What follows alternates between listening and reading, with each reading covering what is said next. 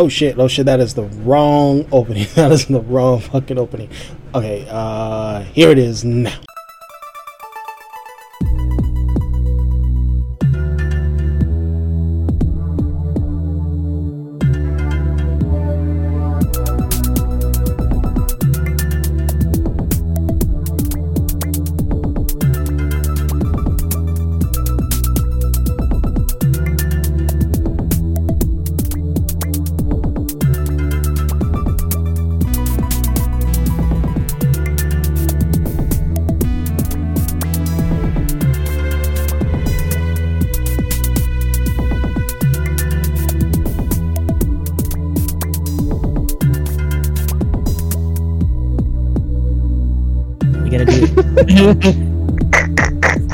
You gotta get a few drinks. I mean, it has to be a good number of drinks. Oh no, I feel like with the Halloween spectacular that's going to be happening, we should absolutely have either Tokes or Tankards with us. Right, Tokes and Tankards. I swear, there are people from Tokes and Tankards that would do it too.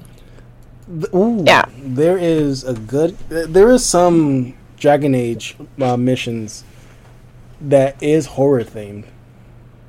Mm-hmm. Those are some good discussions.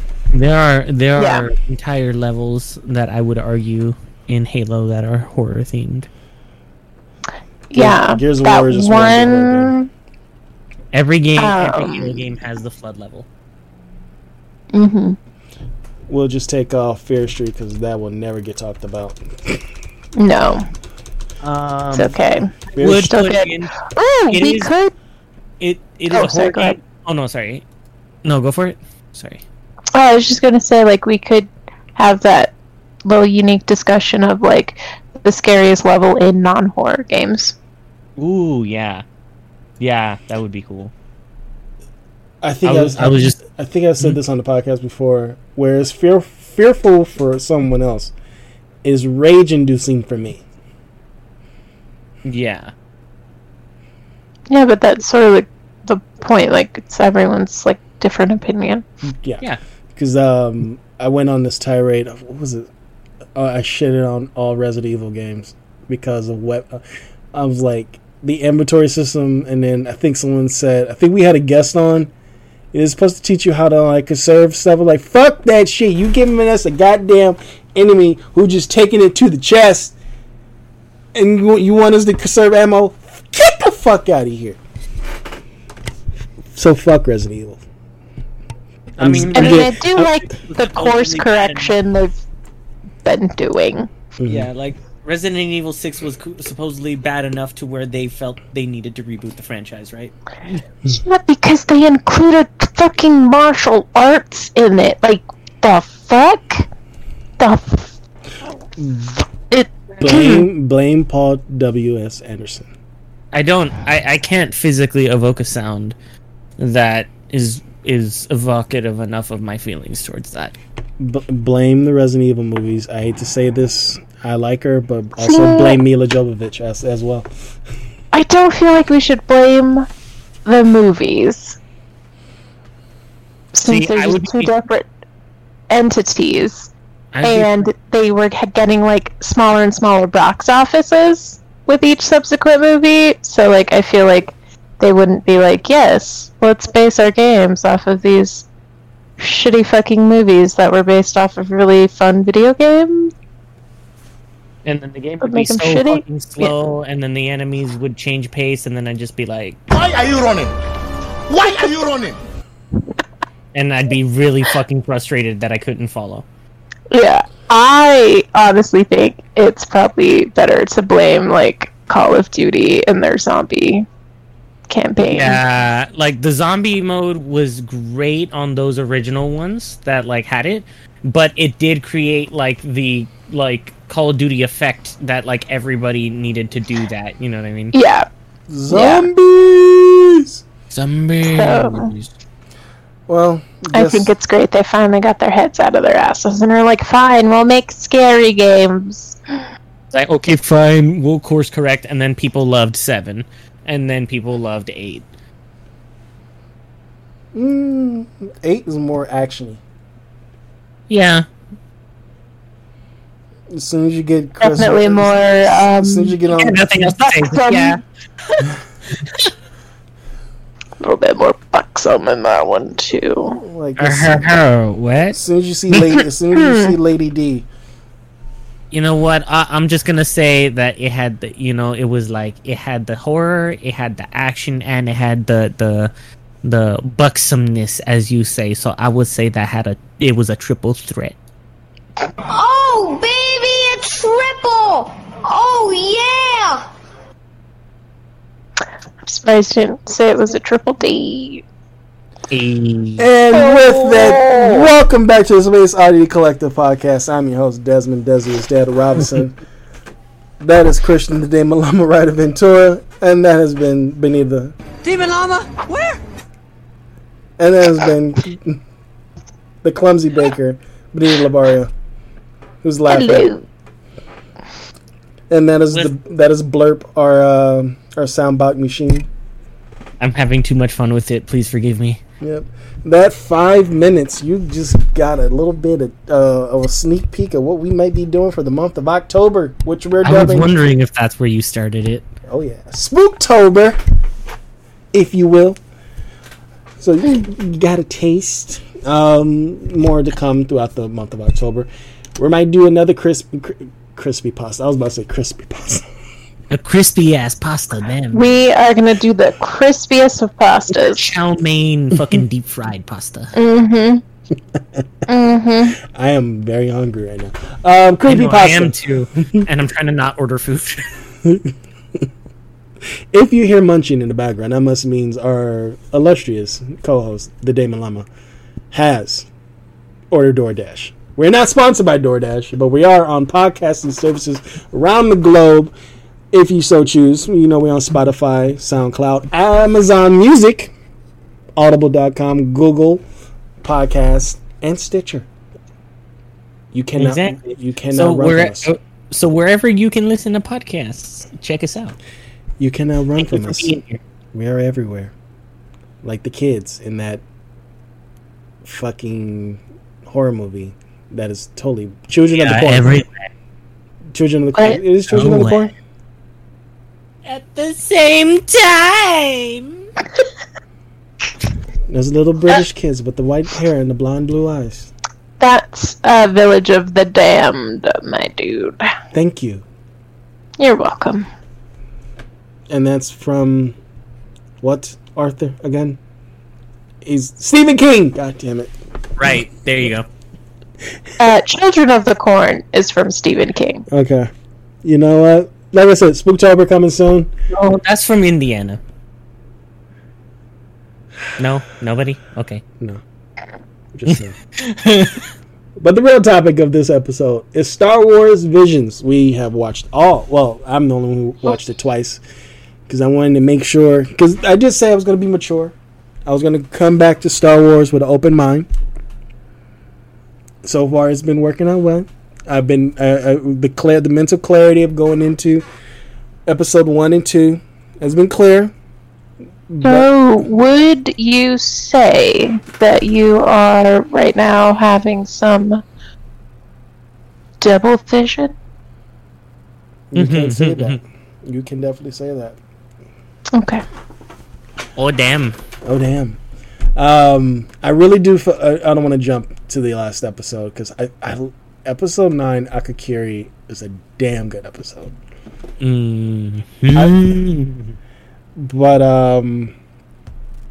it has released on September 20, which was it dropped. I thought they legit was gonna do like one episode a week.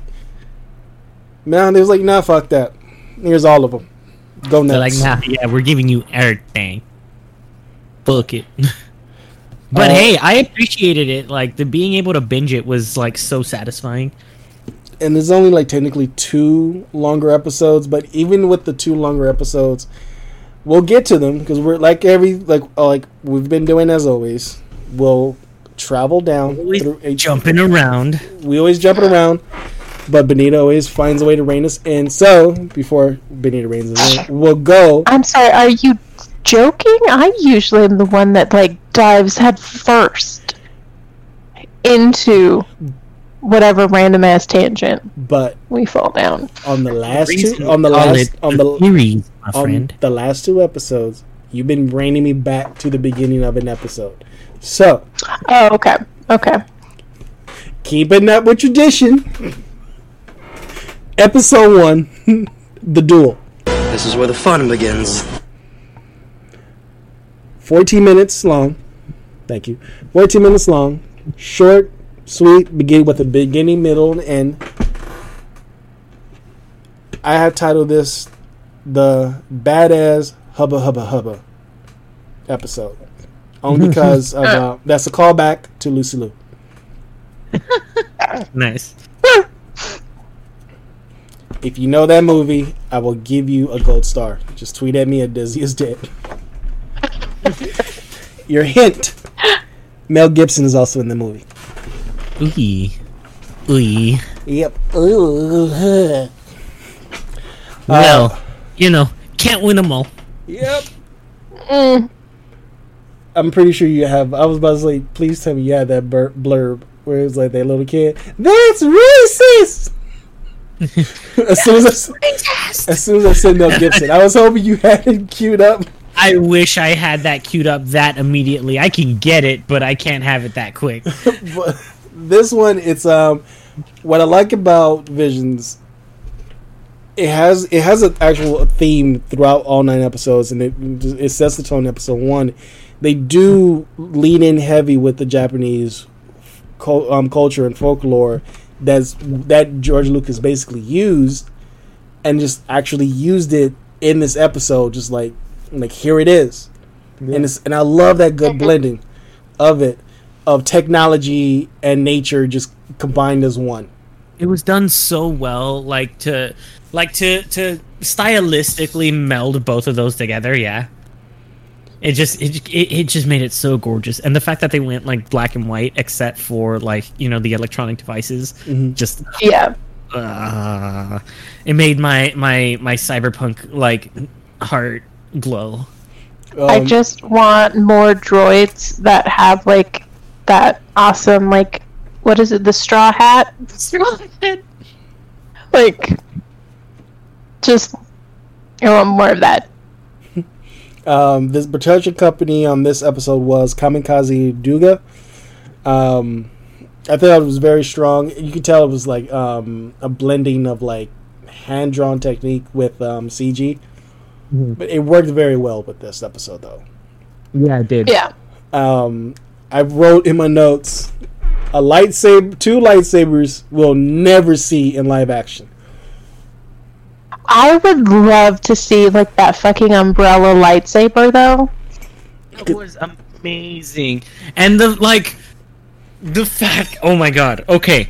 I will get to it, but the fact that they're bringing back and actually using mechanics from specific things from previous legacy canon that is now canon again, that I'm so excited to talk about, but we'll get there. But yes, the umbrella thing is amazing and new, and the whole that stab.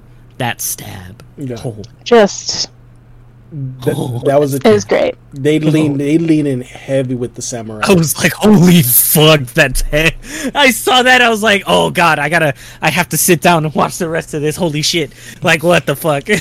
Benita, your thoughts? I love this episode. It's honestly, even after watching all the other ones, it's still my favorite episode of this season. I thought it was a strong start. The animation was gorgeous, and it goes to show, because even though it was still fairly short, they still had a great story, and it's that fantastic thing of a lot of those spaghetti westerns, or the samurai movies of old, where you're just no, but literally, who is this guy? Is he a good guy? Is he a bad guy? I want to know more about him. But it was just, god damn it was so good. I'm looking at every single one of these, and every single one of these, it's like, I wish we had full-on series of every single one of these fucking episodes. Yeah. The voice actors for this episode, the two main leads, Ronan, voiced by Brian T. If y'all don't know who he is, he's in Chicago Med. He was in The Wolverine, and he was Liu Kang in Mortal Kombat Legacy. Oh, damn. And obviously, because I just already spoiled it right off the bat, Lucy Liu is the bandit leader.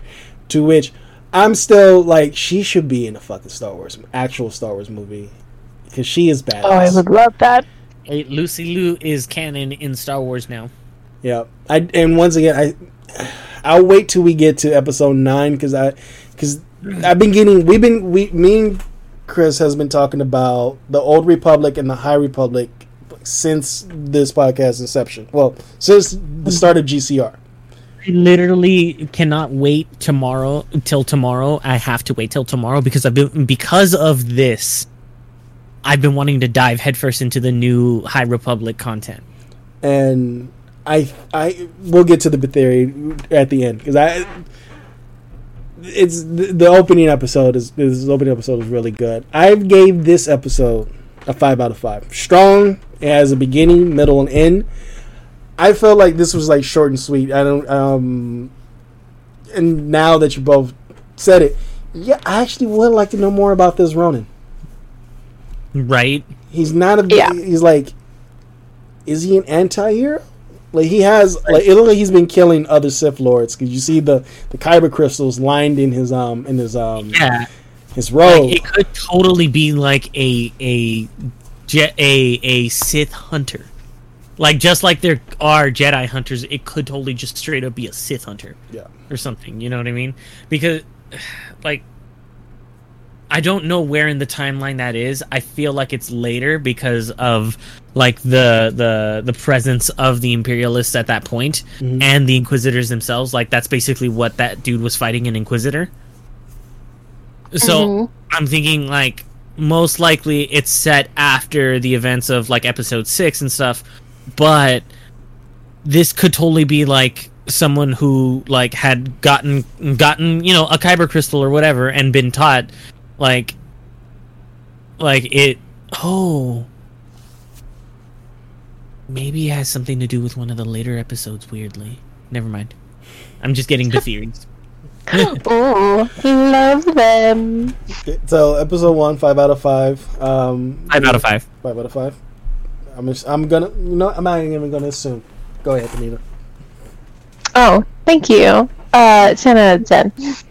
Called it. Damn. Wow. That's like twice as good, right? It is. Yeah. Benita has her own ranking system from ours.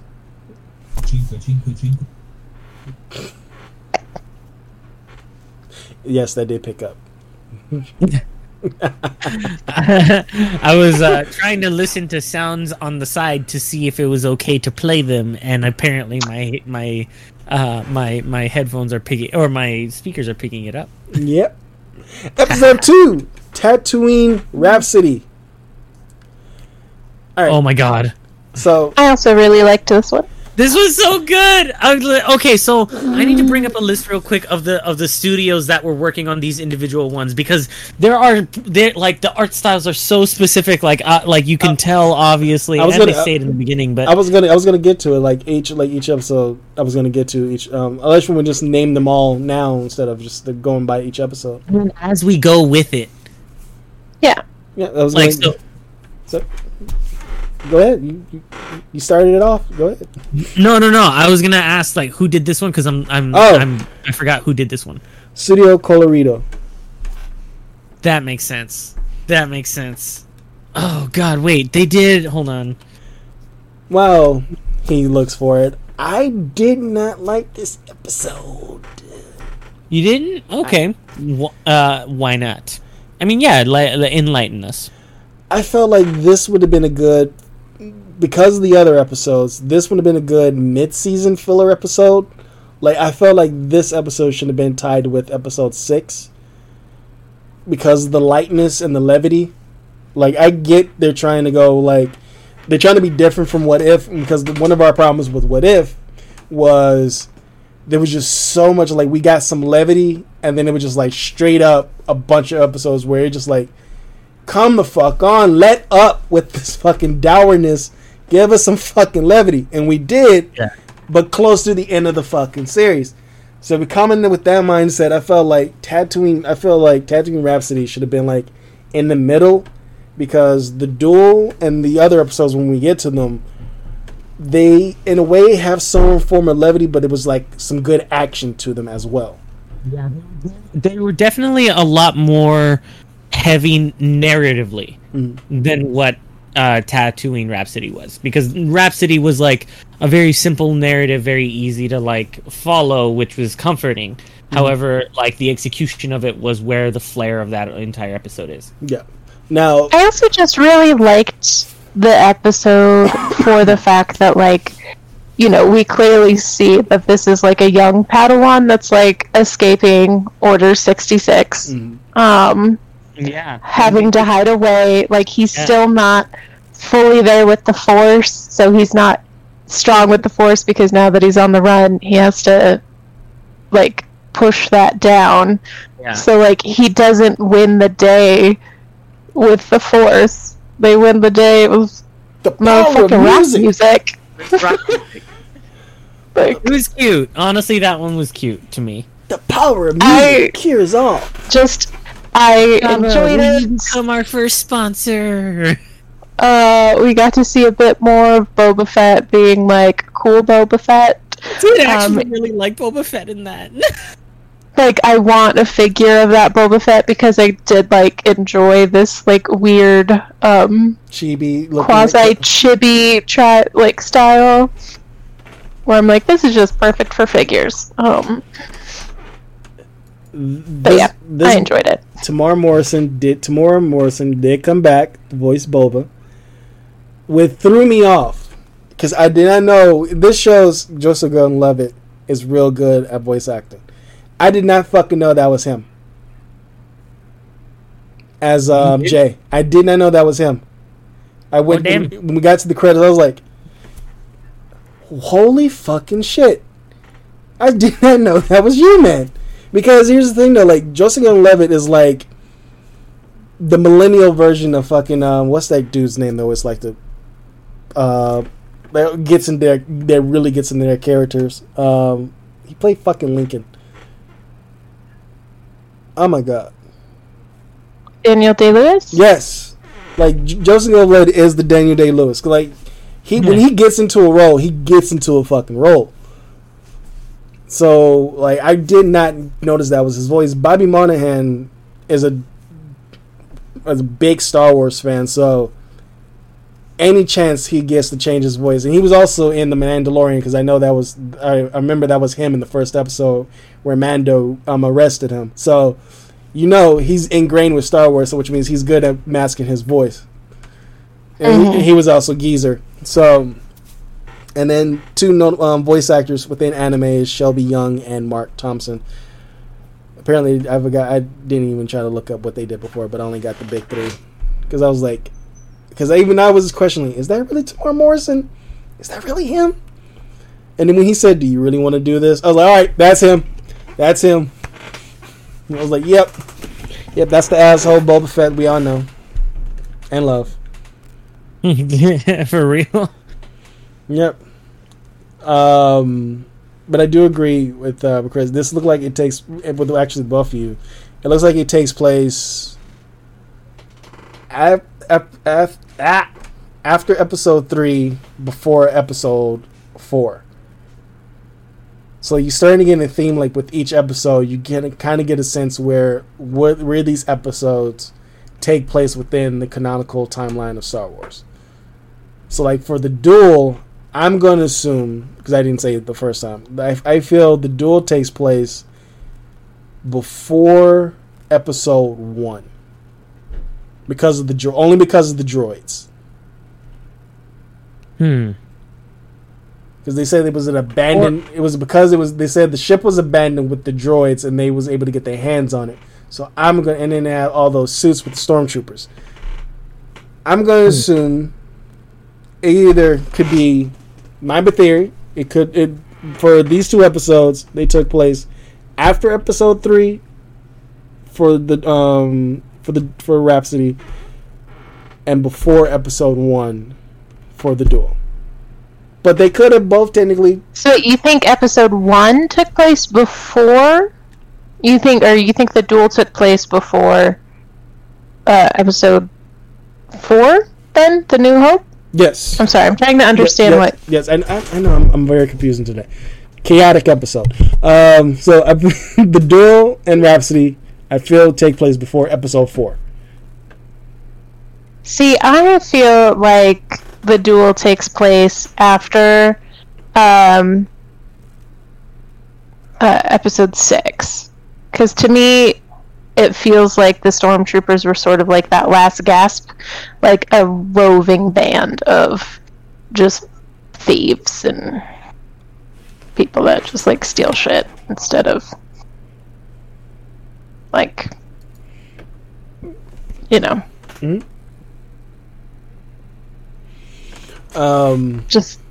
But that's just my thought. That's my theory. So, did you look up what else the studio has done, Chris? Yeah, I'm surprised. The studio doesn't seem like they've done too crazy much. Like the Studio Colorido. When I say too crazy much, like they have definitely done stuff, just not stuff that I've seen. I should say they've done movies like.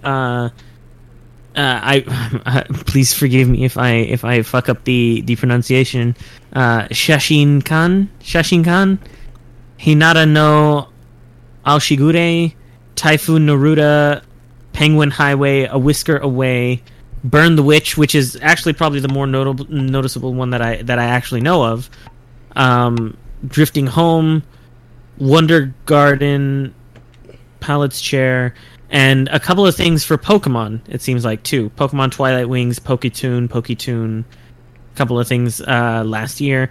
But it seems like, I'm wondering if because last year they did things for Pokemon, that may be why because the very next project after that was Star Wars Visions. Okay. So I thought this was a very specific company, but it's not. I've actually not heard of this company too much, but that's just me. Okay, because the animation style is very. This one stands out, and the other ones, their animation styles like I remember what animes goes according to their animation style, but this one was new to me, so I was like, this, like Benita said, it was very chibi like looking episode. Yeah, very, very chibi. And I gave it a 3.5 out of 5. There's still some form of enjoyment out of it. I like the animation style. I like the look of it. It looked more hand-drawn than CG. I give it an 8 out of 10. Oh. It looked like he's in thought. I would say I'd give it. I would say I'd give it an 8.5 out of 10. It's just fun. Yeah, it's a fun episode. It is not the strongest episode. I know that for a fact. Mm-hmm. But the premise of it, like the way that it's presented, it's not from the very beginning. I don't expect it as a viewer to be a heavy episode. Right. I also I enjoy the fact that it's like, which is going to be a very weird thing to say, but it's like the least Star Wars of the Star Wars Visions. Probably. So it's not like, ooh, lightsaber, pew pew, laser gun fights, pew pew. Like, it was just like, no, we're here to fucking rock, guys. And I'm like, and you guys did. Thank you. Good job. Good night, Tatooine.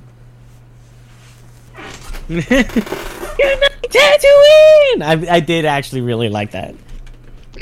Like I said, it felt cute, and it felt like a nice little story in the middle of like all of this technically war. War.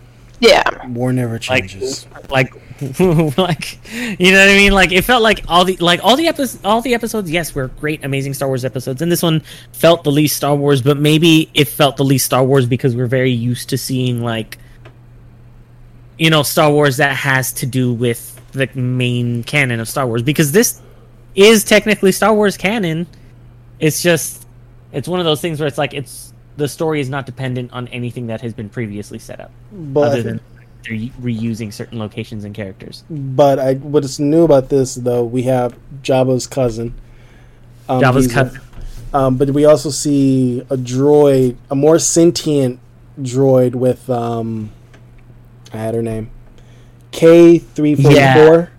And then you have Lan, a creature I don't think we ever seen in live action. An alien we never seen in live action. So we're getting like, yeah, that's true.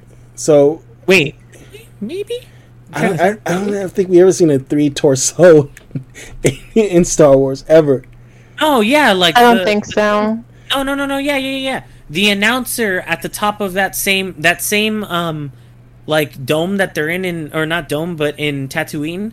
Remember when they were doing the pod races? Like the announcer guy in the middle, that was one of those aliens. Yeah, but this alien looks more demon-like. Those look more like what's his name? Saboba. To the Googles.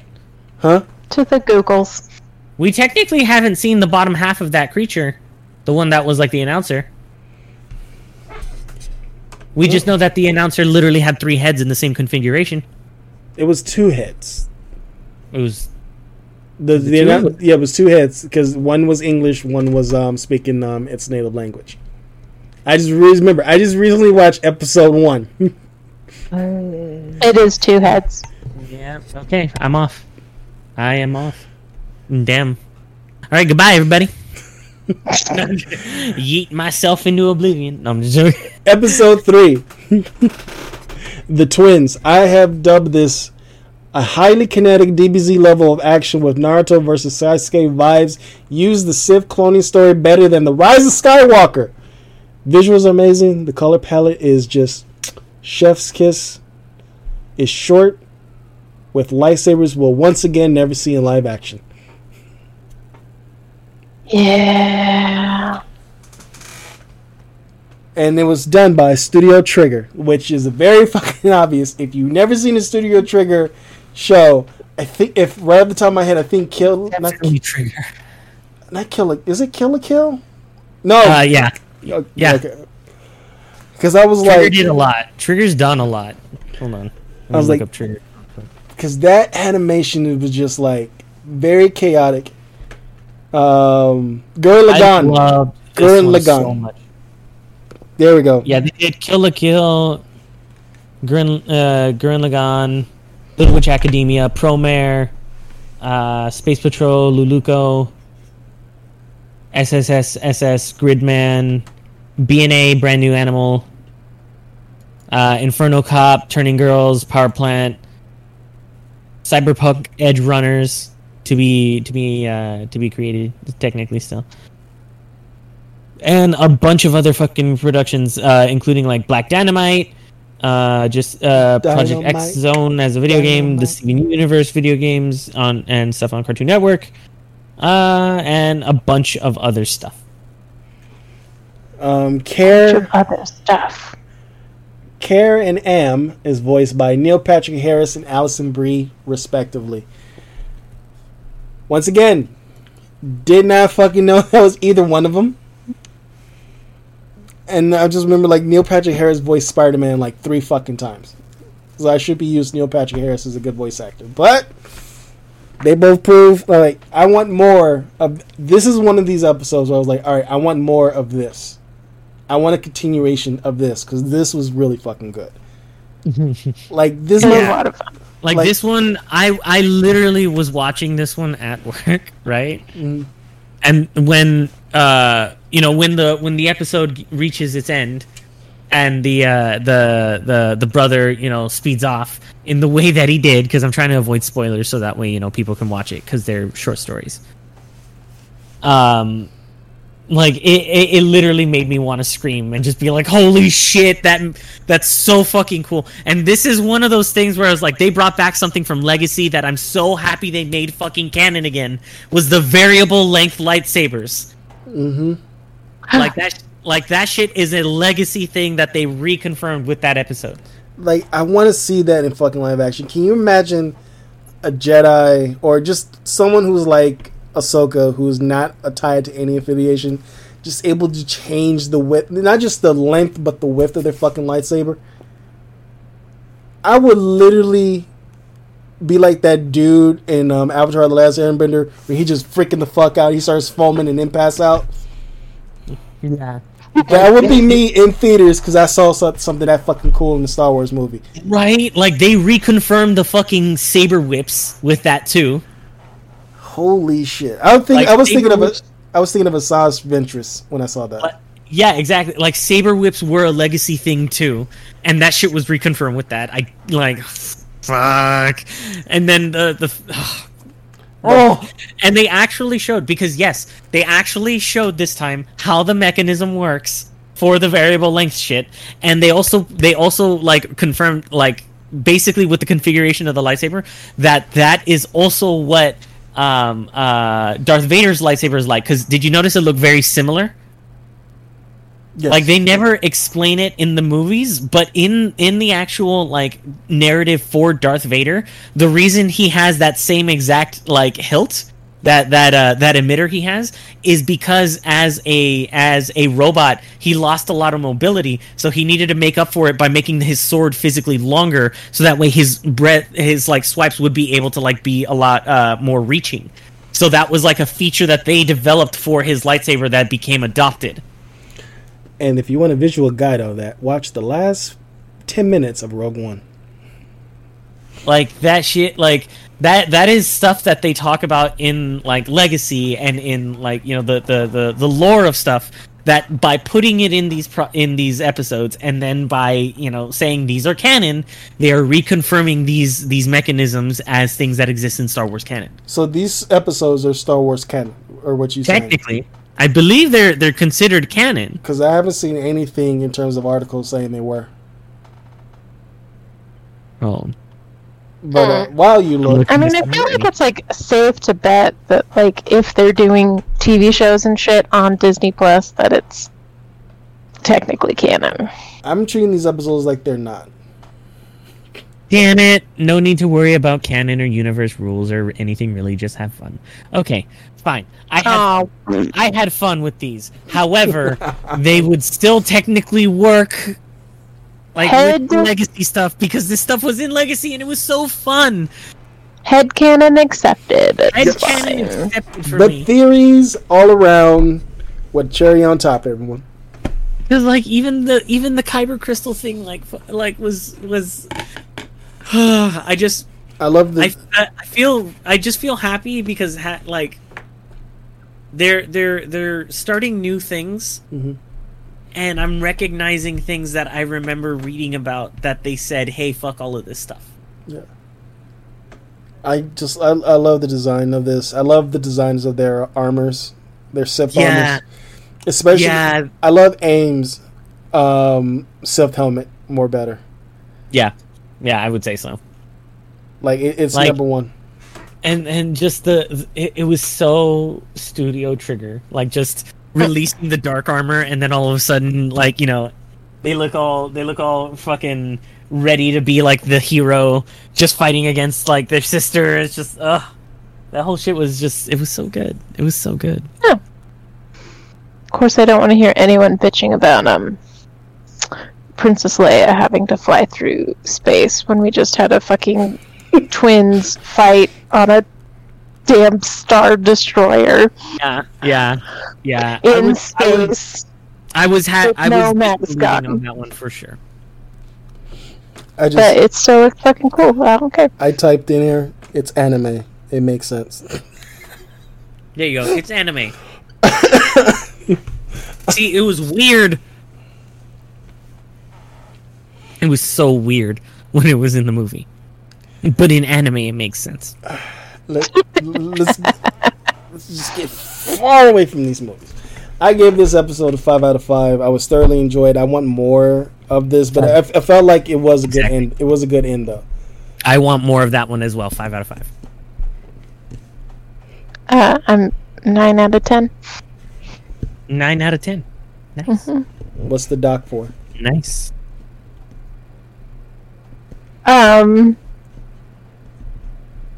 I mean, it was great. Like, it was frenetic, and it was very engaging. The animation was gorgeous, but yeah, I don't know. It wasn't like a super original story. Mm-hmm. Okay. Fair enough. I mean, a lot of these are like sort of repurposed stories, but if they can repurpose them in like a way that's awesome, i.e. like the first episode, yeah, it just was good. I liked it. Okay. Mm-hmm. Sasuke, fair enough. Fair enough, man. Fair enough. So for also what we totally been missing. We haven't been talking. So far, they've been keeping the traditional, like after the title card, but they're in space and it slowly transitions down. Like you can see, is like, oh, this is like the movie, but then it goes right into its own animation when it pans right to the planet that they're on. Every single one had a wipe, by the way, like a transition wipe. So it's like they keeping that like that Star Wars theme with it as much as they can. Yeah. The next episode. Yes. The episode 4, The Village Bride. The Village Bride. Yes, that I loved the slow burn on that episode. That's why I put in this description. I put definitely the slower of an episode. It's right in line with episode 1. This episode should have been the second episode before the third episode due to the pacing and story. Really love the color palette in this one, and that's awesome design of a mask on F. And right. And her lightsaber is Chef Kiss awesome. Mm-hmm. Oh my god. The whole design aesthetic of this episode I loved. Like, of all the episodes, really, that had individual lightsabers. Cinema Citrus. Cinema Citrus is the animation studio for this episode. That's amazing. I'm looking them up right now to make sure. It's spelled with a K, not a C for cinema. Thank you. It felt like, to me, as close of a Miyazaki you was gonna get, as close to a Miyazaki you was gonna get from this episode, just in terms of like the overall look and feel of it.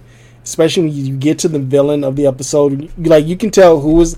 This was the most obvious. You can tell who was the heroes, and who was the villains, because the eyes of the villain, and then how the eyes look on F, and then her companion in the episode. Some notable works definitely are Tokyo Magnitude 8, Codebreaker, Yu Yu Shiki, Black Bullet, Made in Abyss, Card Fight, The Rising of Shield Hero, Erica 7, Hack, Dot Hack Quantum, Under the Dog, and I can't pronounce that. I'm so sorry. Moon Angel. I only know Eureka 7 out of all that. There are a lot of really fucking good ones here. So okay, that's what the animation reminded me of. I was like, this animation reminds me of something. The voice of F, Karen Fukuhara. I was like, and we also talked about she's been voice acting longer than she's actually been. She needs to be in more movies. All right, Suicide Squad should not be her legacy. No, it's this. Yeah. Now it's this, officially. And The Boys. She kicks ass in The Boys. But the Suicide Squad should not be her legacy. She got Craig in the Creek, though, which is a good... I just discovered that on HBO Max. You know what? She voices a couple of characters in that show. The hair... Like, she played that quiet, reserved samurai, and then when she pulled out that blade, I was like, "Ooh, I want that saber. I want that lightsaber. I want that samurai-looking lightsaber." Right? Like the fact that they're like leaning into. Okay, I'm just nerding out more about the mechanics of that because yes, they are leaning into the emitter technology and all that, and I'm just like, yes, fuck, it looks so goddamn clean. Like the voice of Valko, my boy, Kerry Tagawa. Ah, my God, Shang Tsung from Mortal Kombat. Amazing. I was like, I know that dude's voice. I kept on saying it through the whole episode. I know his voice. I know his voice. I know that voice somewheres. And then when his name popped up, I was like, my boy, you finally in Star Wars. And you're a good guy for once, because every time he pops up, he's always a villain or something. He has a great smile. Let him be a hero. I mean, come on. There's some people who were just born to be the villain. I know. I know. Which is sad. But it was a good episode. And MVP is Valko in this episode. When she was dealing with the Hotshot situation, he just jumps, his helmet falls off, like, oh, he lost his helmet. Nah, that shit just... Go ahead. I'm sorry, no, I'm just like, yeah, he takes out the fucking droids in less than a minute. I was like, that is badass. Like, but also, like, very daring to have a helmet that is also an explosive device. Thinking the same thing. I'm like, imagine if that shit malfunctions while you're wearing it. Right? Like, but as soon as he came onto the scene, like he gave the sense of I give no fucks. I lived my life. Yeah, kind of. Like when he was offered a drink, he was like, "Hell yeah, give me a cup." Like he's like, it's rude if you don't. Like he's living his life. This guy's lived life. There's nothing much to say about this episode, but also this is actually an episode I actually want to see more of F. I like more of F because we only getting snippets of her past. It's just just the idea of like if these were canon, right? Like allowing these to be stories where, you know, like more stories could develop in future things. This is like the kind of shit that I would want to see. Like, this is like one of the first human Jedis I've seen in anything just rocking a mask. Right? Like, I get concealing yourself because you're a Jedi, but like normally Jedis don't mind walking around like, no, she's with the mask. Like, I don't need to be seen. Definitely post the fall of the Jedi Order. Yeah. Because I'm like, so I can understand the mask, but yeah. And then her saber color is yellow, and I think what was the reason if someone has a yellow saber? So that's the thing. It changed. It definitely changed because originally the colors were something that were like that were by your position or like rank or specific like force affinity in the order. Now the way that they describe it in the current stuff is the color is specific to the wielder, to the user. It has to do with the relationship that the specific user has to the Force, which is still it's kind of similar to what it was before. But originally, like when you would see yellow, it would be either the color of like the Sentinels that would guard specifically the Jedi temples, or it would also be it could also be the possible color if they're saying that it's not yellow but gold, it would technically also constitute Jedi spies that were like sent into like different planets to observe and basically hide the fact that they were Jedis in general, which kind of fits with this stuff. That's something that like that is in canon, that it makes sense that F's character would be like a yellow lightsaber color. But if they're going by like the newer version of what it is, it would technically be, yeah, it's just your relationship to the Force, which I'm not sure what yellow would indicate, but it would also be the same, I guess, as like Rey. I think this is a good transition. Before we get to that transition, I gave this episode a 5 out of 5. 5 out of 5 for sure on this one for me too. That's not just, that might just be me fanboying a little bit, but like I said, I saw so much in these episodes, like, goddamn. Benny? I give it 10 out of 10 as well, because it was just... I love seeing different parts of Star Wars. Like, I love Star Wars, but I am so fucking sick and tired of Skywalkers, of Solos, of just, like... Yeah. This universe is so huge and vast that I want more of it. So I love to see like little things like this where it's, peaceful people that like, I mean, obviously the symbolism with like one with the earth and then like colonialism, like stripping them of their resources. And I'm like, yeah, fuck those bastards. Yeah, straight up. Stupid colonizers. I liked it. I liked it a lot. It pleases me. Now to our transitional episode, the mid-season point, if you will, if you taking it week by week. Episode 5, The Ninth Jedi. This is piggybacking to what Christian made a point of, where we meet Cara, and her father is a lightsaber weaponsmith, if you will. When she picks Sabersmith, thank you. When she picks up the saber, her color is like a muted, like a mute is like not there, but it's there, but it's not there because she was able to like tangibly take out a speeder bike. Yeah, it looked a lot like, what was it? Was it the Darksaber? Was that what they were doing in The Mandalorian in season 2? Mm-hmm. The Darksaber is different because like the Darksaber very specifically was made to like overload and overpower like lightsaber crystals, which is why it's dark black. But the idea is still there of that same like etherealness that is like the chosen color, which is a whole other thing that it's like I said, the original part, which I guess, but without jumping too far ahead, like the fact that the reason that original canon Sith used to use red lightsabers was not because it was like the color associated with the dark side. It's because like the only reason that you would ever have a red crystal was because they were synthetic.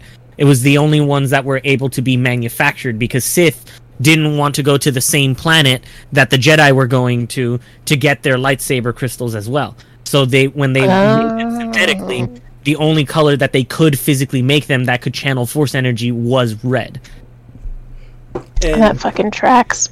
But now they've also introduced the idea that kyber crystals are not exclusive to just Ilum. Yes, they're rare, but original canon was like all of them only come from one of 2 planets. So the description I gave this episode, because we don't want to jump ahead, because this is the longest episode of the 9, made by Production IG, my favorite anime company. Production IG, goddamn. They're also behind the Ghost in the Shell series, which is one of my favorite animes of all time. Mm-hmm. I titled this episode, this one was very interesting. I liked it. Probably gave us more clues that this universe is before the prequel trilogy and after the High Republic. Just a thought, because the fact that they say they haven't seen a lightsaber in years, and I was thinking right on the head on that specific time of that canon where literally before episode 1, before like the Jedi Order came back, and before the Sith Order, before the Rule of Two technically started. Yeah, this would be before the Rule of Two for sure. You had like, I don't want to jump ahead, but when we get to that portion, I really like that reveal, like a fucking holy shit moment. Good, it was real good. Yeah. The biggest star in this episode, which was a holy shit in itself, Simu Liu was the Sabersmith. Really? Shang-Chi himself. Damn. And, well, also Masayaka Okai from Heroes. Yeah, was the voice of Ethan. I recognized that one, and I was just like, "Holy shit! Is that the dude from Heroes?" I was like, "Oh shit!" I was like, "I have not seen him in." Well, the last thing I've seen him in was Hawaii Five-O. I was so happy to hear. I was so happy to hear his voice. Honestly, I was just like, "Damn, that's awesome." Something I did not mention from episode 1. His name is Michael Center. Nicholas? Sorry, bro. Butcher your last name. He plays Hyunjin in this episode. He's the voice of Dean Venture in the Venture Brothers. Oh shit! And he's credited on every single episode of Star Wars Visions as random voice characters, and I think a producer as well. That's amazing. That's amazing. Just that is a vocal range of a character, and Dean Venture is actually modeled after him as well. So I was like, remembering that, I'm like, the creators of the Venture Brothers ain't shit because they treat Dean like a little bitch. When I saw his face, I was like, yep, that's Dean Venture. Damn. But back to this episode. This is really great seeing one of the newer places where kyber crystals come from, but once again, this is not canon. Still, it was great. I felt this was like a more mystery episode, which is more in line with production IG. They love building mystery within their shows, like especially Ghost in the Shell. And then seeing this young girl, like, you tell she's not one, pun intended, not one with the Force, but she is like, she has it with her. Strong with the Force. She's strong, but not that strong enough until we get to a specific point. And then we get that, is he a villain? I had his name written down. There it is. Is Margrave a villain? Or is he not? Because also, like, they paint it as if Margrave is a villain. They're like, holy shit, why hasn't he come out yet? And shit like that. But have you noticed the lighting on Clue. It's very Clue. But you notice the lighting on the robot made it seem like it was an evil smirk on its face? Yeah, it was on purpose for sure. Yeah, because I was like, God damn. I did appreciate that sort of like subverting of expectations, because you're just like, oh, he's gonna fuck him up. He's gonna be like General Grievous style, and like 6 arms are gonna come out with all the lightsabers and like fucking chop them all down. And then they were like, haha, just kidding. Because as soon as La Zima finished the sabers, Jedi hunters come, capture him. Kara is tasked with delivering the sabers, to which she successfully took out one of the dudes on the bike with the saber that she... Which was fucking awesome. That was good. That was a good chase scene. Yeah, I was very satisfied with it. I was like, all right, they're going through the woods again, very Star Wars, and I'm like, oh, wait, no, okay. No. Also, because of this episode, I need to learn more about droids who drink tea. Right? I was like, the droid drinks tea. Like, this is one lazy ass droid. This is a lazy ass fucking droid. No. He's not lazy. He's in retail. They had a lot of droids in all of these episodes, and I think that might have been my favorite one. Like, that droid was the epitome of like retail person who's just like, I'm on my fucking break right now. Do not ask me for anything. Like, no, you ain't doing nothing. I'm on my break. But it also comes back. It also brings back the what was the word we used for Neil Patrick Harris lightsaber? I'm calling it the Extendo Blade. Fuck it. Extendo Blade. I'm calling it like it. Lightsaber. Thank you. But she was able to do it on the fly without needing to like configure on the hilt of the blade. She was able. Oh no, it would still be on the hilt. But then it must be she was Oh, right, but they said it was at the length. So yeah, there's a couple of because she was just she was changing the length of the blade at will, while you saw him just like obviously Kier changing the blade while physically touching it. I don't know how they would explain that here, but I do know how the way they explained it in original canon. Go ahead. This is in Legacy. The way they used to explain that was that the Force wielder was strong enough in their connection to their Kyber crystal and their lightsaber that they could control the actual knob with the Force as they're using the blade. Okay. Like they would literally like it's still a variable knob, but they would use the Force to adjust the knob as they're fighting to like subdue their to subvert their opponents and like make their strikes much more unpredictable and stuff. Okay. Like I have spent a stupid amount of time, like, watching videos and reading, like, old canon stuff on, like, how this stuff used to work in the not only in the old canon, but I mean, like, in the old days of the Jedi, like, hundreds of years before they were actually Jedi, and they came from the planet Jedha. Like, I did this level of lore research. I fucking love lore. There's a reason I play D&D. Oh, we know. We did a whole close to 2-hour episode. We know. And we love you for it. I love you guys. And we get to the part of the episode where we did have our oh shit moment. Right. She delivered the sabers. Both her and Ethan was like, you all are the Sith Lords. Like, holy fuck. That was a good moment. I was like, oh, wait, what the fuck? Like, that was a fantastic moment. And I was like, God damn it. No. Oh, shit, I totally forgot. The part where Joro was smiling while in the robot, when he was in the robot, is when Ethan picked up the saber and it came out blue. The smile kicked in. I thought it was an evil smile. I was like, oh, this motherfucker's evil. But then when we get to it, it was actually, no, he was happy because one of them is actually an actual fucking Jedi. There's at least one other compatriot here, basically, yeah. Yeah. But he was still overwhelmed, though. Because he was like... Yeah, oh, yeah.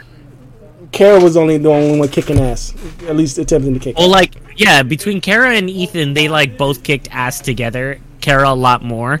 And then fucking, what's his name? Joro and... I don't have that dude's name on the list. Yeah, like they like the one that had the purple lightsaber in the end. That turned red to purple. That was cool. Which is also canon. This is what I mean. Like, this is exactly what I mean about, like, I don't know where the line is between the old canon of, like, the actual meaning of the connection to the Force with the colors versus the new canon of each individual user.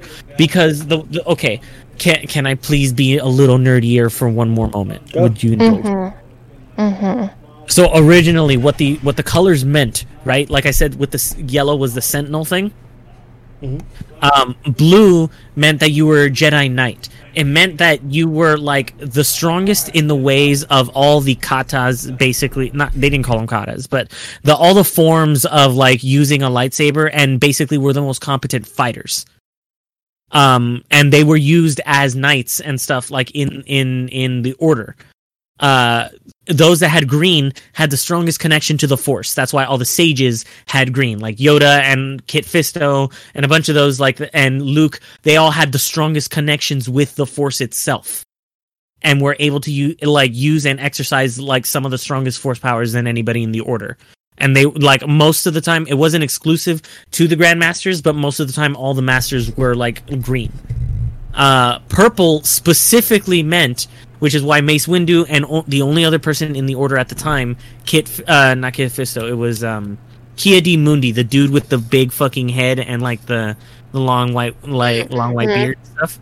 That dude had a blue lightsaber, but he also technically could he originally had a purple one. Because the thing with purple was, it was a user that specifically had connection to both the dark and light sides of the Force and could wield both at will. Which is why Which is why I'm like, with the fact that it changed from red to purple in that moment, I was like, fuck!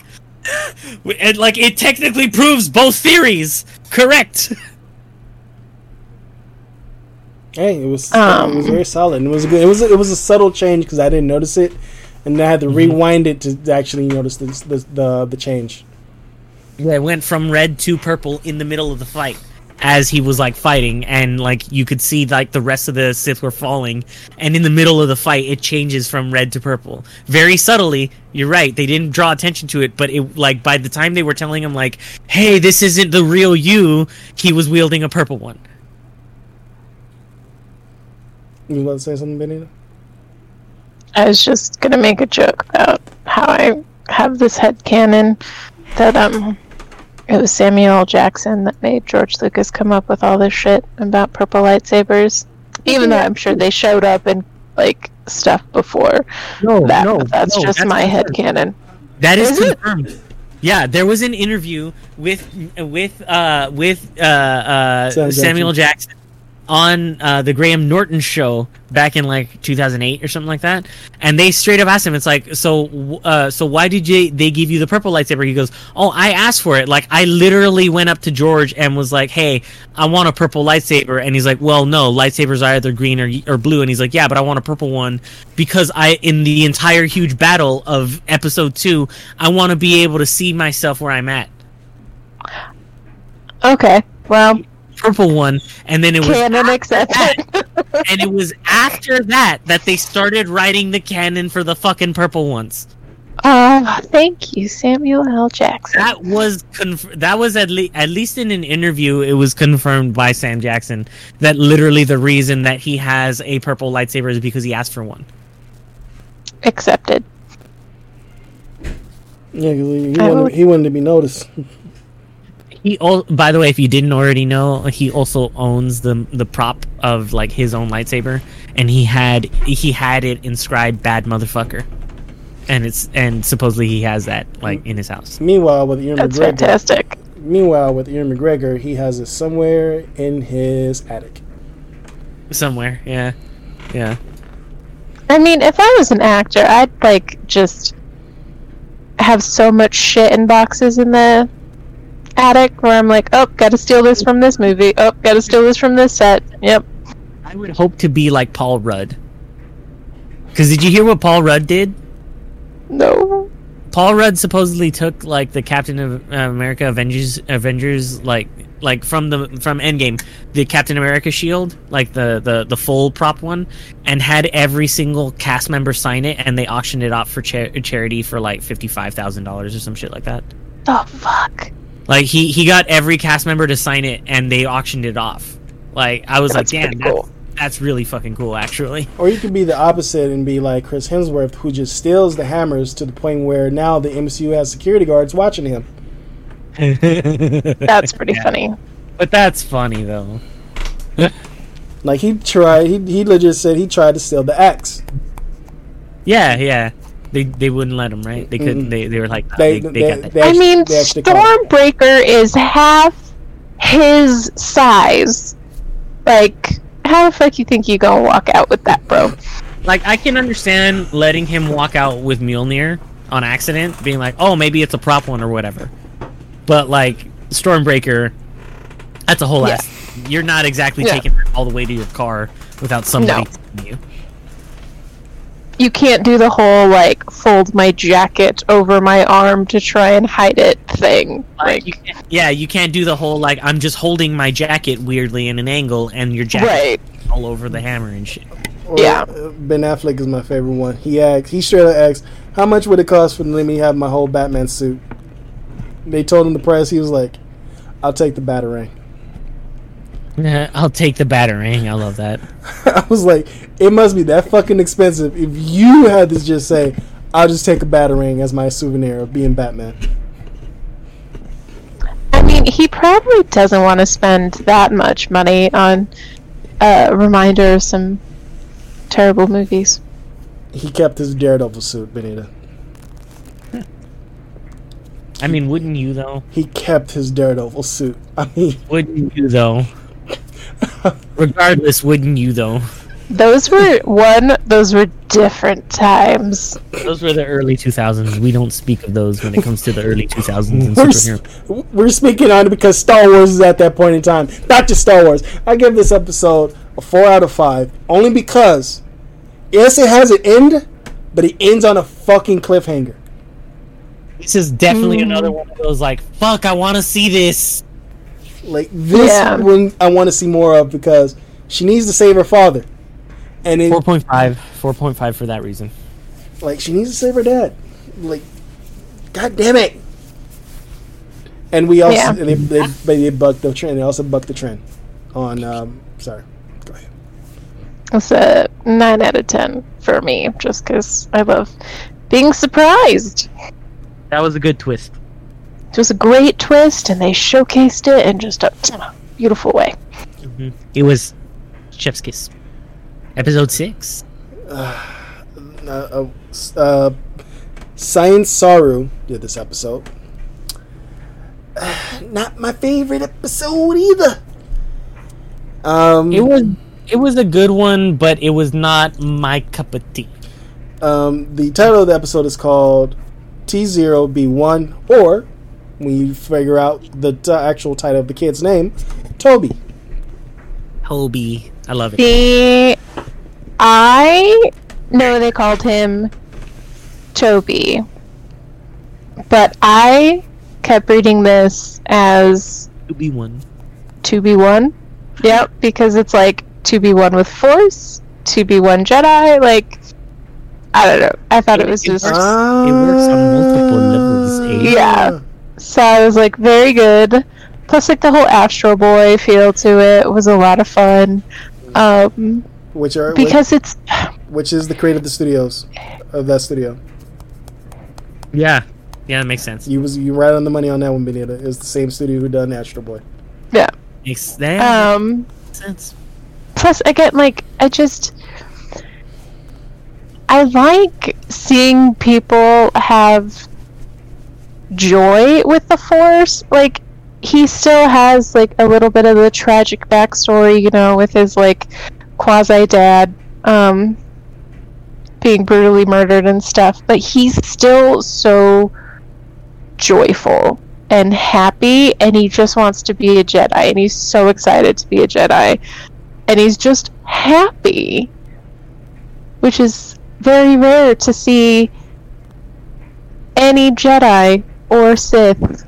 I mean, Sith, obvious reasons, but like, you know, they're always fucking tortured dipshits, or like highfalutin dipshits. Like, man, I just like seeing people enjoy their skills, you know? Makes sense. He still got his father killed. He told him to stay away from the ship and openly broadcast where they're at. It's that trope of kids not listening that made me give this a 2 out of 5. Because at first it was a 3.5, only because the color palette, it has the art style of Astro Boy, but it's like leaning heavy more on that watercolor palette. Yeah. But I was like, oh, they doing that kid trope. And me through the whole episode, did he get his arms chopped off? Because I don't see his hands come out once. His arms chopped off for sure. Yeah. But he's a robot. No, he can reattach it. No, I'm not talking about 2B1. I'm talking about the father, the elder. Oh yeah, he had no arms. The voice of the elder surprised the shit out of me. Kyle Chandler. Wait, are we moving on to the elder? The elder is the Professor Mitaka. No. Oh no, you're talking about okay, yeah. The elder is the name of another episode. So like, so that's why I was confused. Yeah. So like, you can just say like Professor Dad. Sorry, I put in my notes. Wasn't digging this episode. Had too many Astro Boy vibes. Had too many kids not listen to their elders tropes. I think that's just you being like old, grumpy old man. Yeah, I think that's just you being a grumpy old man. Yeah. Not gonna lie. Also, because it's not gonna get any better when we get to episode 7. Yeah, it's not. That's why I'm saying.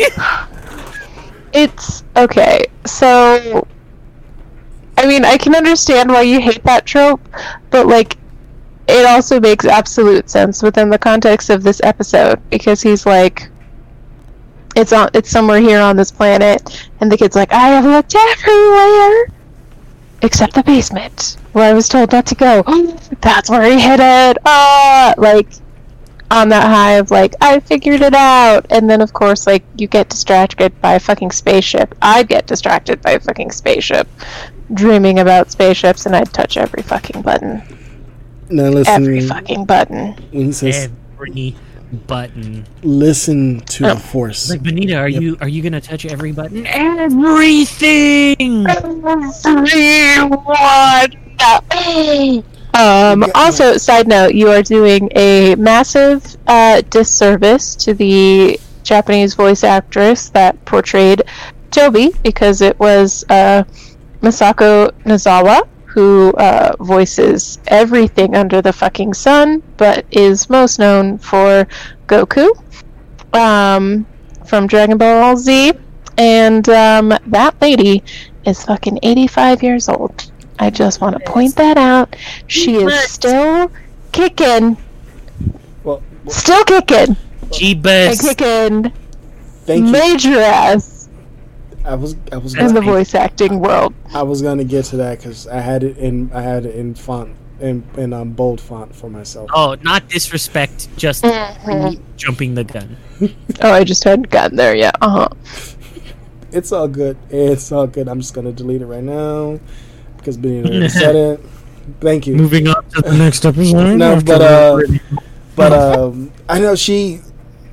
When I started watching anime, and Dragon Ball was one of the ones that I started watching. Just stumbled upon it on the Asian channel. When you have those old TVs, when you don't have cable, and you just flick in the channels during the summer to find something to watch, and then I just stumbled upon an Asian channel, and Dragon Ball was there. From Dragon Ball to now, she has been the voice of Goku for me as a kid. And then then you have Sean Shamel. So please, universe. You know what? I'm not even gonna say universe because Wood, don't even. Just fucking knock on wood and move on. Don't even say it. all right, episode 7, The Elder. Are we not even rating this one? Sorry, I was scared jinxing that poor woman.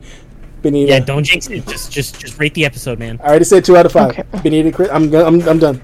Wait, you said 2 out of 5? Yeah, I did. Oh, damn. Okay.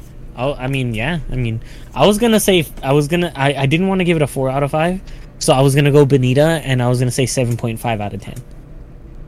Oh, see, yeah, that's good, because I was like flip-flopping between like 7.5 to 8, but yeah, I think 7.5 is good.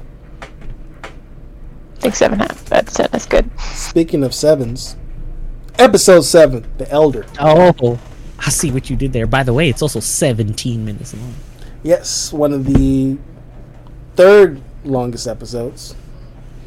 I dubbed this one a horror murder mystery vibe from, once again, by Studio Trigger. I liked it so much. This was their 2nd episode that they did. Another trope of someone young not listening to the fucking elder. But this has always been the case with the Padawan, though. So, Yeah. at least with Toby, it was excitement of wanting to be a Jedi. This is a Padawan who wants to prove himself, though. Yeah. Which is, semi-commonplace amongst the Padawans. Yep. This one, I was like, I thought it was Bruce Greenwood through the whole fucking episode. I was like, that's Bruce Greenwood. That got to be Bruce Greenwood. David fucking Harbour. Damn. As the voice of Crosser. I was like, what? I was looking at that character design and I was like, thank you very much, Star Wars, for finally giving me a character that I could cosplay. Do it. Do it. Because I was like, wait a minute, I can do it with the hair. I can. I think I can. Because I've been trying to find the fucking voice actor for the Elder. Because that dude was creepy as fuck. Right? But isn't it the guy that did that was like the Emperor dude in Big Trouble in Little China? Yes. Is that him? James Hong. Yes. You are correct, Benita. Found him. it is. The voice Love of that guy. That's pretty interesting, though. Like, right? the voice of Dan. His name is Jordan Fisher. If you don't know who he is, he was in Until Dawn as Matthew. Oh, he died in my playthrough. I figured either you or Chris who played it probably did. I actually let him live. We were actively trying to like keep him alive because he was the one that had like the annoying girlfriend. Mm-hmm. I let her die. We were doing everything we thought in our power to get her to die. And then he was the one that ended up dying, and we were so pissed. We were so fucking pissed. Don't you hate when that happens? Yeah. Just. Have you ever been trying to kill someone and somebody you love dies? He also voices 4 different characters in She-Ra and the Princesses of Power. He voiced Seneschal, Seahawk, Soda Pop, and the Horde soldiers. Wow. And he's such a good show. And he is the first person to ever play the live action Bart Allen, Kid Flash, on The Flash. Damn. So he got some pedigree behind him, but he still played a Padawan who went against someone too big for their britches. I thought he died. I was like, oh, don't kill the Padawan. Because so far he's the only person of color that I've seen that was ever a Padawan. I was honestly, to be fair though. I mean, well, so far we have seen. Do you need to see like Mace Windu as a Padawan? No, I don't want to see Mace Windu as a Padawan. We've seen him as a Jedi who. When I get to episode 3, once again, I'm an adult. I'm gonna come at this with an open mind. But I still have fucking problems how the way Mace Windu got taken out in episode 3. I'm just saying. He did, yeah. Yeah. The way how black people in Star Wars in general, and women at that. All 3 of them? This is why I like Visions, because you have women at the forefront in the majority of these episodes, and they're in good position. They're not what we've been seeing through all of What If, the fucking the refrigerator trope. Yeah. Here, they're all fucking badasses in their own rights. Yep. Yeah. It's Star Wars certainly could use a bit more women and melanin. Yes. Yep. And I think one of the newer the ones that you was talking about, Christian, the ones that just recently came out for Star Wars. The Republic books. Yes, because I know one of them is a woman, a black woman. I think she's a Jedi. I believe so. And one of the newer stories, which is cool, because you don't fucking see in live action. The fact that she's regulated to a novel that could or could not be canon, it irks the shit out of me. When just seeing the title, it could be. No. The High Republic books are canon. Okay. That is fact. Okay, because I'm like, ever since Disney took over Star Wars, it's just been a fucking mess. 100%. The High Republic books are canon. That's like kind of the reason. Okay, because we said this before, and we're going to repeat ourselves. Ever since Disney took over Star Wars, it's just been a fucking complete mess. Well, I would say it's been a mess in the way that they've handled their own like lore, but as far as production for like future stuff, it's been pretty good. But the thing is, it's like it's more fucky about like what they're including in canon and what they're not. I'm gonna say it's just as much a mess as the first Star Wars movies were, because those prequel movies were a fucking mess. Honestly, kind of, yeah. So, like, they're not any worse. I would like to make a point, though, that, like, as a person who read the books that kind of, like, came out during those times and is reading the current stuff, I personally am enjoying the current stuff more. Okay. Like, I mean, they have fucked up. Like, not arguing that at all. I'm just saying, like, people tend to forget that, like, George Lucas fucked it up first. Yeah, like, people are like, oh, yeah, like, Star Wars was better before Disney had it. It's like, do you remember... Do you remember Jar Jar? Like, the problem is we now remember? Do you remember Jizz? We've had generational... Do you remember Jizz? Do you have the Jizz hands? Huh? I remember the calling in the air tonight. George Lucas did that. So don't even get me. Just, okay. Oh, Lord. Burn myself in. It's fine. Okay, so The Elder, I was fine with this episode. Like, I was not wowed by it. I wasn't amazed by it. It was fine. So it's also like 7.5 for me. I gave it a 4.5 because out of 5. Because Studio Trigger proves how good they are. They give you. We have that chaotic, hyper stylized episode with the twins, and then with this one, the animation was more subdued. It gave you that, like I said, that murder mystery, that horror feel. That showed this was like a more serious in tone type of an episode. It's very interesting where you could tell, like, the resources go, because it's like, it's very indicative of, like, what the tone of what they're trying to elicit and focus on is very different, because obviously they're both Trigger, but one of them is like stylistically not as focused on the like actual representation of, like, the emotion being emoted from the characters, more the stylized, like, way that they're interacting with their environment and what their emotions are like in a artistic representation, whereas the Elder is much more focused on the facial animations because of, like, how narrative, how much of the language is not verbal and what they're trying to communicate.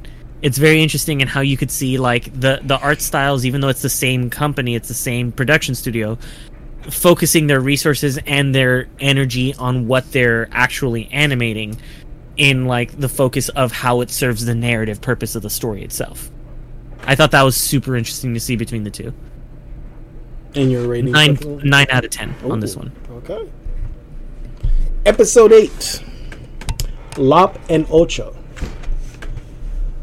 Oh God! This honestly, one might be my favorite one. Maybe. I have some gripes with it, mainly in terms of Ocho, because she reminds me of a little bit of Kylo. Like, I mean, is it really more reminding you of Kylo, or reminding you of the archetype of the like the child that didn't really know what they grew up with?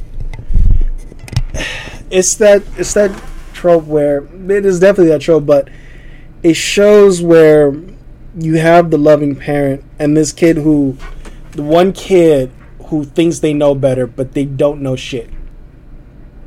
See, I disagree, because I think they showcased how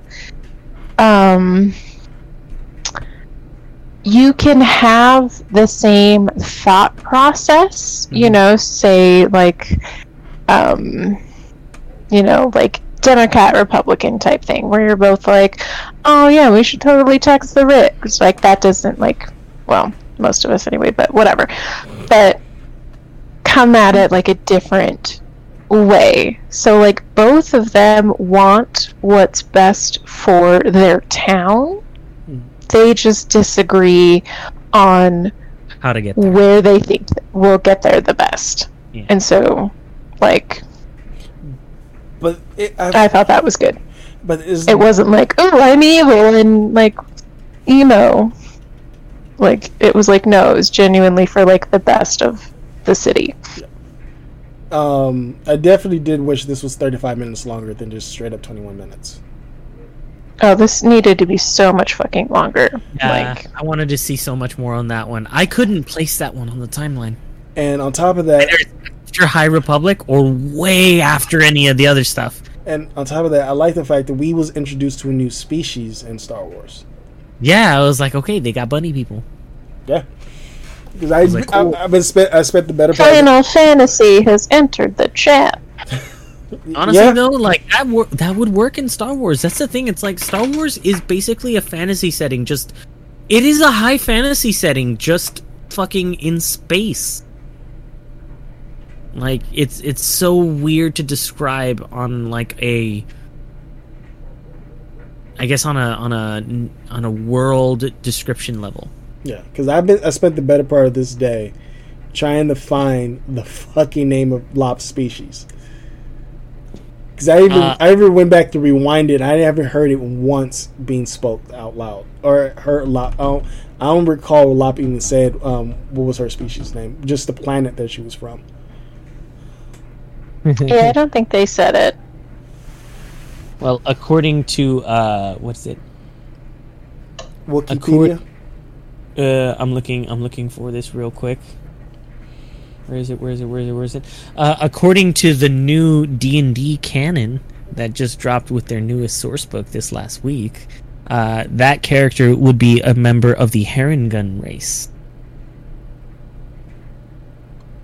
Cross-pollinating Star Wars with the D&D piece. So it's just a little tidbit for anybody who bought I need the to Wild. know where they came up with that name. Like hair, it's spelled Hare Okay.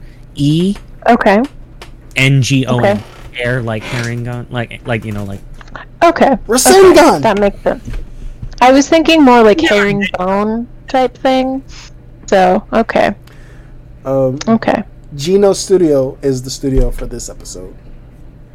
Nice. I think we hit it on the nail of the head. We wish this episode was longer. We like Lop. Her little DBZ. Oh, they did Golden Mui. Okay. Her DBZ power reader on her over her eye. I was like, Mm-hmm. The scouter. Yeah, the scout. I was hoping someone would say, Vegeta, what does the scouter say about his power level? it's over 9,000. How is that impossible? That is impossible. Over 9,000? That's impossible.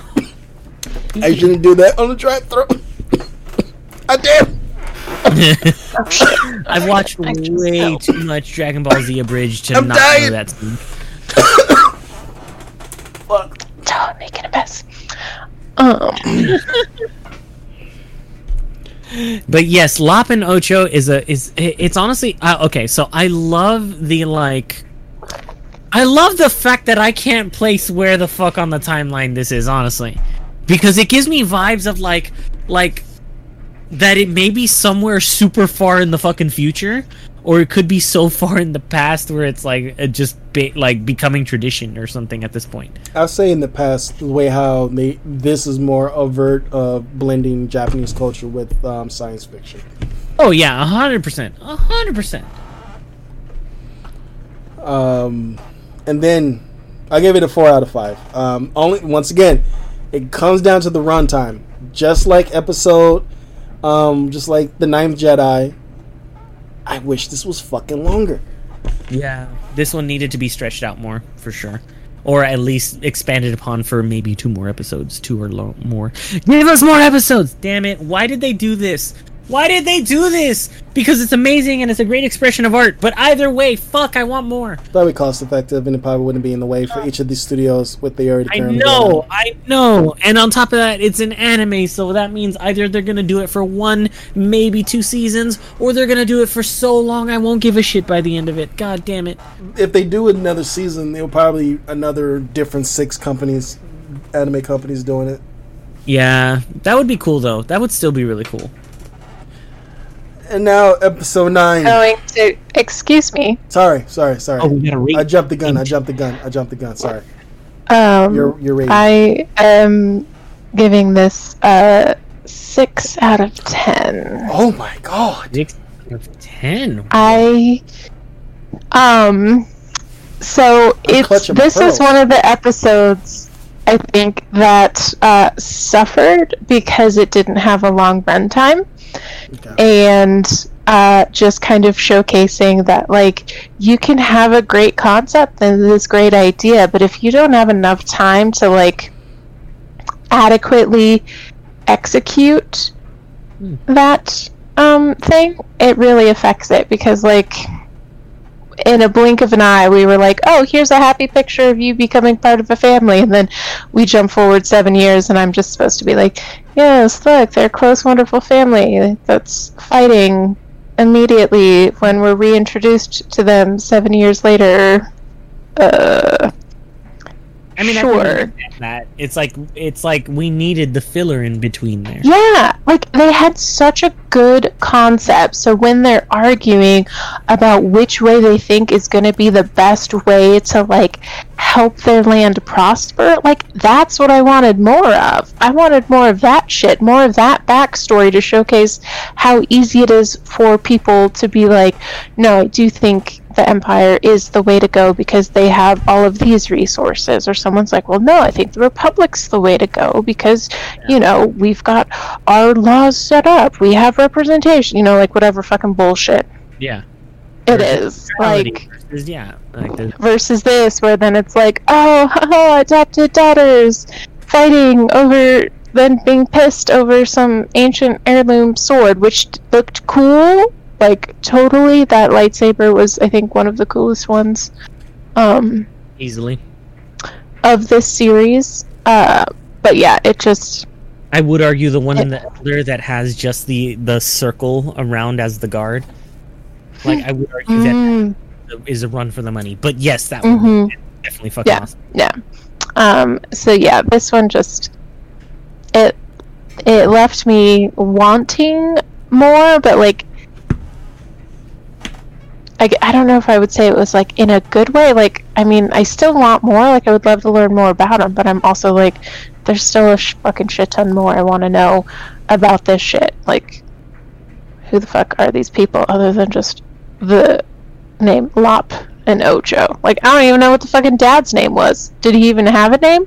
Yeah. Was it just dad? Father! Yeah, it's fine. Oh, next. The father name was Yashaburo. Just Yashaburo. Yasaburo. Big boss Yasaburo. But also, another animation cue, when you see Ocho as a kid, and then when he gets an adult, obviously, the eyes is the marker. Ocho's eyes is wide Lop's eyes are wide while Ocho's eyes is just slanted. Descent into villainy. Oh, you mean you didn't get that from when she wiped the blood from her finger? When you meet, when they do the time. It was a joke. I don't need you to explain this to me. See, when you and your jokes, they either land, and I'm like, I'm with you there. And then there's one of these times here where I'm like, I didn't get it. I guess my big dumb brain just didn't get it.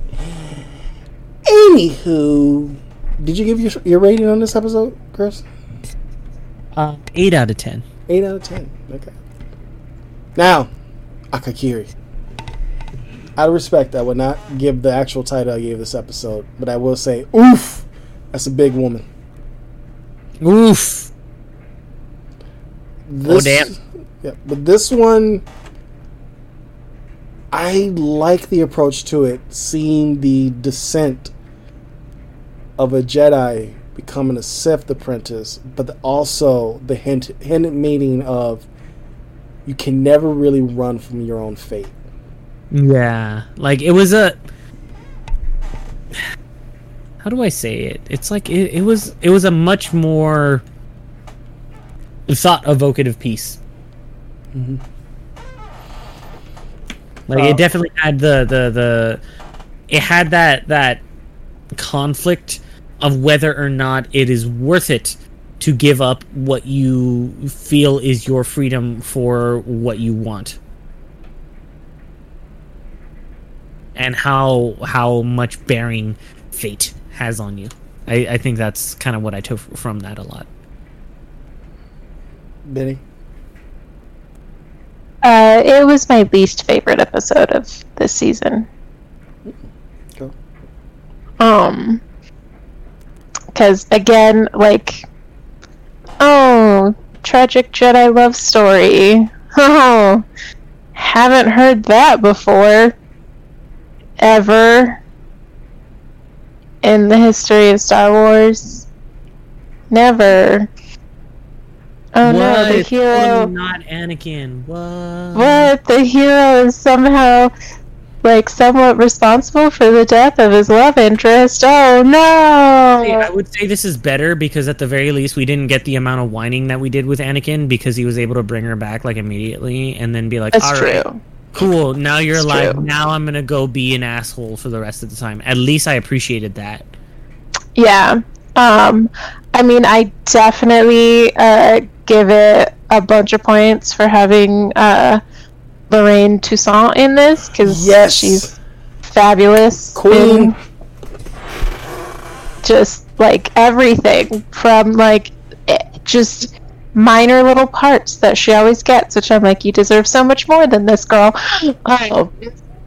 But like, just she's been in so many video games, TV shows.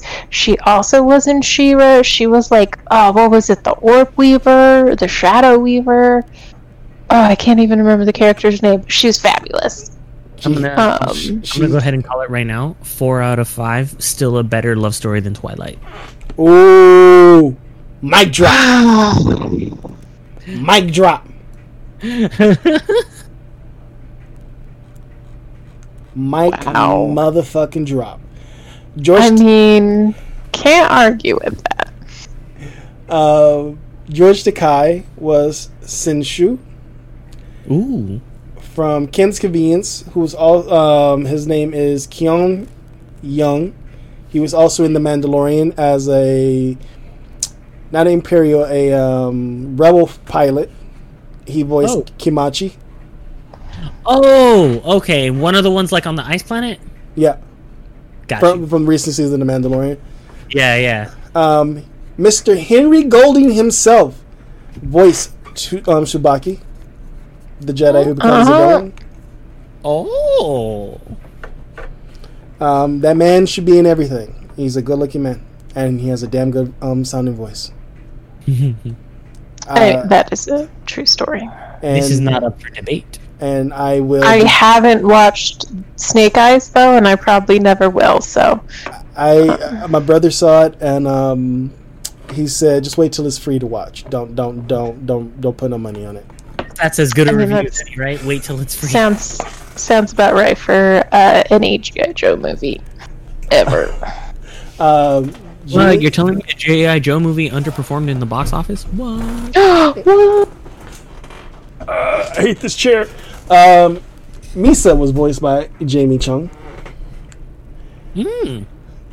And I am still like this confirms it. She's the only successful real world person housemate to be successful in Hollywood. If you really sit and think about it. Do your thing, Jamie Chung. Damn. I gave this episode a 5 out of 5 because I thought it was good. I thought this is the descent of a Jedi becoming a Sith was. I agree with Chris. It was executed more better here than episode 3 because we just got whiny bitch boy Anakin. I'm getting it out now before I watch episode 3 because I'm gonna be bitching about it when I watch episode 3. You're breaking my heart, Annie. I still love that fucking entrance to like the fucking MTV Music Awards or whatever that like Jimmy Fallon did, where they spoofed that scene in episode 3, where he's just like, but Padme, but like, I'm gonna make this like our vacation spot. Like, look, we're gonna have cup holders. They're gonna be like this. They're gonna be like this small, and the whole time it's just like her like.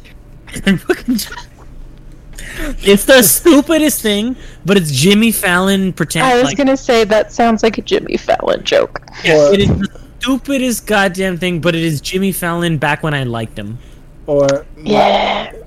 my favorite Family Guy Star Wars. She died of a broken heart. We have all this medical technology, and she died of a broken heart. Right? Like, science can't save, broken hearts. Also, just ignoring the fact that, like, George Lucas forgot his own canon, where he literally had Princess Leia say, in Return of the Jedi, no, what do you remember about your real mother? Oh, I just remember she was sad. She had a smile that was great, but she was so sad. Like, the fuck, bro? It's fine. I'm fine. Hard cut to fucking Padme dying in childbirth. Yeah. Anyway, so I am going to give this episode 5 grains of sand out of 10. Oh my god. Because it's coarse, it's rough, it just went everywhere. Like, Hold me, Annie. Get on the boom. And again, like, rehashed premise, like, if you can do it right, I won't really care. I don't feel like this one was executed well. The flashback thing wasn't really working for me either. And yeah, it just... Damn. Science Saru did this episode as well. This is their second episode. The animation style is very different from their Astro Boy heavy looking episode. Yeah. Which is still not bad. I mean, I liked the animation because it kind of had that, like, chaotic feel, look and flow of almost like kind of like Japanese art, like paintings and stuff, like the line paintings. Stylistically, it's very reminiscent. Yeah, but I just episode just didn't do it for me. All right. Well, that is those 5 points were all 100% just for the Rain 2 song. Okay. Did you give your rating, Chris? Yes, I said 4 out of 5. Still a better love story than Twilight. Okay. Yeah. And overall for this season, we're gonna give it. I'm gonna give the overall season a strong 9 out of 10. Yeah. Because even though like some of the episodes were faltering, like overall, the product as a whole made very solid, happy and solid. I liked it. Yeah. Yeah. It's just, I mean, even if you didn't like I didn't like a lot of the episodes, but they were still well done, well produced, well drawn. It's just, like normal things. Like sometimes it's a hit, and sometimes it's a miss. I'm gonna say, you know what? I'm gonna say, I'm gonna give it a technical 9. I'm gonna give it a heart 8. Oh, okay. Let's see what you did there. And before we head out, this is my ideal episode order. Number 1, episode 1, we keep it with the duel. Episode 2 would be the Village Bride. Episode 3, the Twins. Episode 4 would be Ninth Jedi. 5 would be Tatooine Rhapsody. 6 will be 2B1. 7 will be Lop and Ocho. 8 will be the Elder, and then you end it off with Akakiri. I could see that. It's very. I could see that, especially having curated music with you. I could see why you're doing that. Yeah. I understand. I don't know. I kind of liked the chaoticness of each episode It in its felt place. like, yeah, it felt like I didn't know what to expect each episode, which I was fine with. Yeah. And with that, thank you for listening to this episode. This is the longest episode we ever did talking about Star Wars. So we could check mark that off our list of things we said we was going to do in 2021. Did we 2022. have that 2022. on our list? All the Star Wars movies. The and then tier movies will be 2022. Okay. Oh yeah, that was on our list. Yeah, we Yes. said we were gonna watch every product and then put it on a tier list. Yeah. Well, 2022. With 2021 is just it's a roller coaster. 2021 has been a roller coaster, a wave of emotions. We have environmental issues, wage gap issues, and I just immediately went to Bo Burnham's inside and just be like, the other stuff. The other stuff. yeah. So I'm so glad you finally watched that. I still haven't seen the Bo Burnham one episode. It's so good. So good. I did see white. What is the title? White Woman What? Oh, White Woman Instagram. There we Woman. go. White Woman's Instagram. I did see that clip, and I was like, it got a chuckle out of me. Yeah, it's good. It's good. It's real good. And with that, may the force be with you always.